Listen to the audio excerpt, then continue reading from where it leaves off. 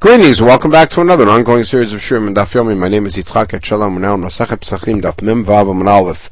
At the bottom of the Amud, about to take a look at the third Mishnah in the third parak of Pesachim.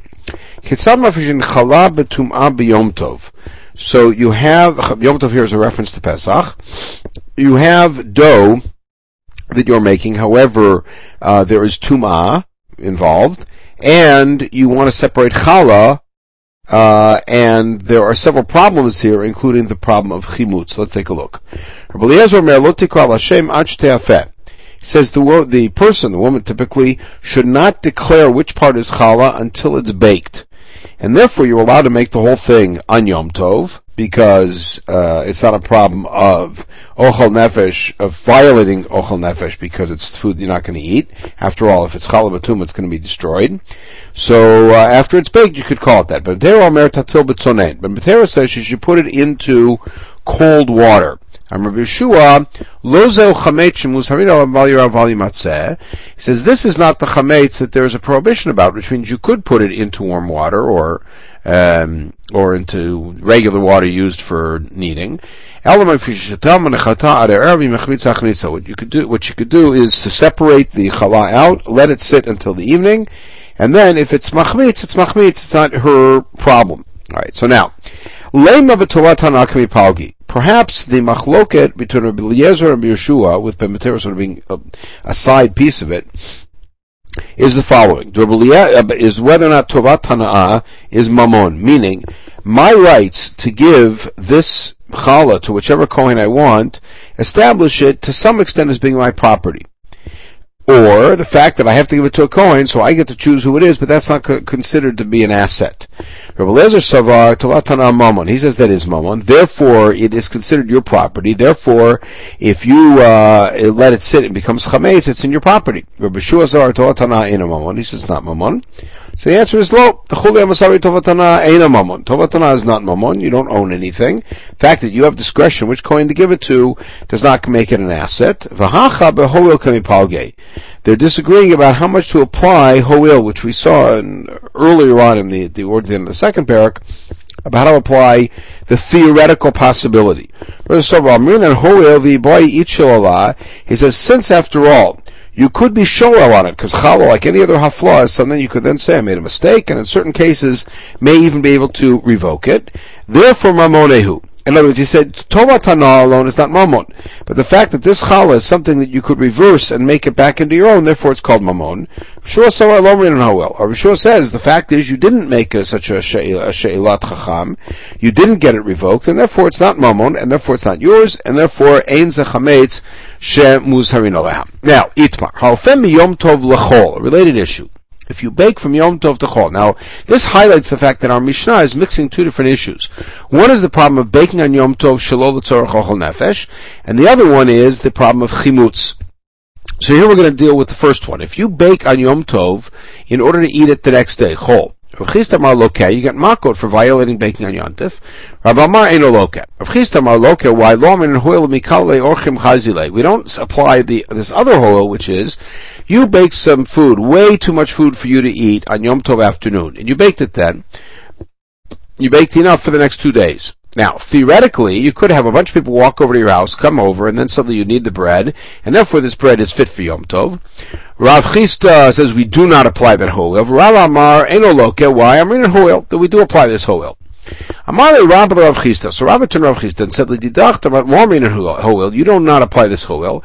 He'achofim Yom Tov l'Shabbat. How are you allowed to bake from Friday, which is Yom Tov, to Shabbat?" So because Rabbah thinks that the entire heter to bake on Friday, prepare for Friday for Shabbat, is because theoretically Friday itself on Yom Tov people could come over and need that food. Amar le mishum eruv tavshilin. He says we have a different reason. We make an eruv tavshilin, which of course we'll deal with in the second parak of Beitzah. What, an eruv, which is a rabbinic fix, allows you to violate an isur d'oraita of malacha and Yom Tov? So Amarle midoraita tzorchei Shabbat nasim Yom Tov. He said midoraita you're allowed to prepare on Yom Tov for Shabbat. Rabbanan Udegazribe, and the Rabbanan said you're not allowed to do so. That's the whole the first parak of Beitzah, the first part of the first parak of Beitzah. Because then you might think that you could bake on Yom Tov even for Chol. Therefore, they said you can't do it for Shabbat. And then the Rabbanan put into their Gzeirah a fix, which is called Erev Tavshilin, which will make you recognize that the only way to bake on Yom Tov for another day is if that other day is Shabbat and you started that preparation before, which is the Erev Tavshilin. Okay. So watch this challenge. You have an animal that's in danger on Yom Tov. You can only slaughter it if there'd be enough time in the day to eat at least a kazayit, even just roasted meat during the day, which means you got an animal that's in danger. And if you don't check it now, it's going to become a nevela. It may drop dead. So you want to check it before that happens. But it's the end of Yom Tov. And if you shecht it now, there wouldn't be enough time to process it, fillet it, etc., and roast at least a kazayit and eat it, then you're not allowed to do it. So now, you don't actually have to eat it. The implication here is that there just has to be enough time theoretically to eat it. So Rabbah says, according to me, since if you wanted to eat it, you could. Therefore, you're allowed to shecht it, but you don't have to eat it. But according to you, who does not apply this ho'il, why are you allowed to shecht? So Marlav Chisda said back, Mishum Hefsed Mamono, because that would be a great financial loss. Mishum Hefsed Mamono, Shirin Isur Doraita, the same problem that Rabbah raised about Shabbat. Here he says, what? Because you're going to have a great financial loss, the Rabbi said you can violate an Isur Doraita of shechting on Yom Tov, Shalol Tzarch Yom Tov. He says, here's what happens. Since the guy knows that he's going to lose a lot of money, and he knows that it's Yom Tov, and the only way to do it is to be able to eat something, therefore, in his mind, he says, I'm going to eat some. And he says, and therefore, it's not possible to eat a kazayit basar without shechting it, so therefore, he knows that the shechita is all part of that process. So, watch this next challenge. As a Mishnah Menachot, the lechem apanim is eaten either on the 9th day since it was baked, the 10th day, or the 11th day. No pachot v'lo yoter. No more, no longer, no shorter. Let's see how that works. Ketzad. Kedar kol l'tisha. In a normal case, it's tisha, because nefab erev Shabbat, you bake it on Friday. Nechal v'shabbat t'shiva. It's eaten the next Shabbat. It's brought in on Shabbat, and a week later it's eaten. That's the 9th day. Chal Yom Tov li'op erev Shabbat. If Yom Tov is on Friday, nechal Shabbat l'sarah, meaning you bake it on the Thursday before, bring it in 2 days later, and a week after that, which is the 10th day, you eat it. If your Rosh Hashanah is Thursday, Friday, then Nechal Shabbat L'Chadasar, you bake it on Wednesday, bring it in on Shabbat, eat it the next Shabbat, which is the 11th day. So therefore, there's no way to ever have less than 9 or more than 11 days. Now, the reason behind all of this is because you do not bake the Lechem HaPanim on Shabbat or on Yom Tov. Now, but according to you, Rabbah, who says you're allowed to do preparations, according to Rav Chisda, who says you're allowed essentially to prepare from Yom Tov to Shabbat, why can't you bake the Lechem HaPanim on Friday when it's Yom Tov? So Marley said, Shvut Krova hitiru, Shvut Rechoka lo hitiru. He says that in the Mishkan, in the Mikdash, when he said that there's no Shvut in the Mikdash, that's only a Shvut that's immediate, which means the results are immediate. But a Shvut Rechoka, we're here where you're violating the Shvut, which is you're not allowed to bake from Yom Tov to Shabbat without an Erev Tavshilin, and there's no way to make an Erev Tavshilin for Lechem HaPanim. And it's a Shvut Rechoka because you're only going to see the results of it a week later. Lo hitiru. Now, according to Rishon Gamliel, who quoted Rishon ben Askan of one of the Kohanim from the Mikdash, said, actually, we would bake Lechem HaPanim on Yom Tov, which was Friday. But we do not bake it on Yom Kippur. So, Michael the Meimar, according to him, what would be his position? The answer is, that the position of the Chachamim is that they were only matir shvut krova, something that's going to be immediate, and Shimon ben Askan would have be of the position that they were even matir a shvut rechoka. Meiti Rav Mari. So watch this challenge. Shtei halecha. Now Shavuot. Ein nechalot lo pachot mishnayim v'lo yoter al shlosha. It's either going to be on the second day or the third day. How's that? Ketzad. Now for Erev Yom Tov, you bake them on Erev Yom Tov, Erev Shavuot. Nechalot lo Yom Tov l'shnayim. So they're eaten on the second day, which is Yom Tov, Shavuot. Chal Yom Tov li'odach Shabbat. If Shavuot is on Sunday, nechalot lo Yom Tov l'shlosha. It's eaten on the third day. You bake it on Friday, eat it on Sunday, which is the third day. If you think you can prepare for Shabbat on Yom Tov, hashta de Shabbat b'Yom Tov shari. If you're allowed to prepare on Yom Tov for Shabbat, b'Yom Tov evaya, certainly you should be able to prepare for Yom Tov on Yom Tov. In other words, you should be able to bake the Shtei HaLechem on Yom Tov itself. And Shani Hatam Damar Kwa Lachem.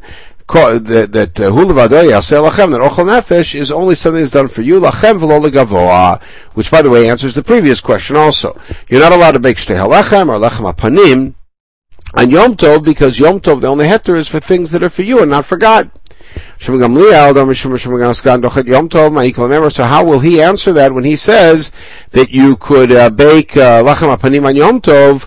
How would he explain this this exclusion of lachem? The answer is Savalak Abashol, Damar lachem, lachem v'lo nochrim. Abashol said lachem is not lachem v'lo legavoa, excluding that which belongs to God, but rather you can't bake to feed non-Jews. You can only feed Jews with what you bake on Yom Tov, or bake to feed Jews. Shalach Rav Chisda l'Rabba, b'yad Rav Acha bar Huna. So this disagreement between Rav Chisda and Rabba about, it started out with, if you bake on Yom Tov for chol, are you loke or not? So he sent a message with the following piece. Mi amrin and ho'il. You claim that you're not loke because ho'il people could show up in the afternoon, you'd have to feed them, therefore this food is really not off limits. So we don't say that. Vatanan. Yesh choresh telam achad v'chayvin alam mishum shmona lavin. Famous, can you top this piece?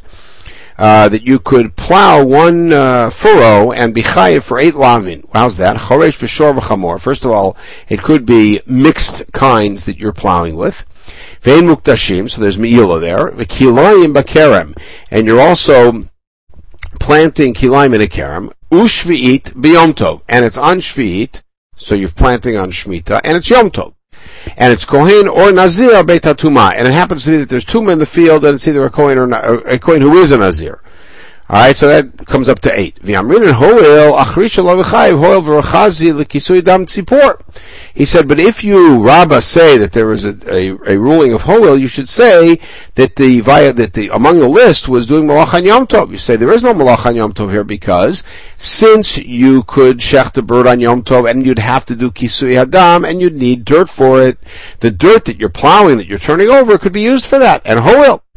He said, no, that's if you're plowing and all that you have there is sharp rocks. You could grind them down and turn them into dirt. You're not allowed to grind on Yom Tov.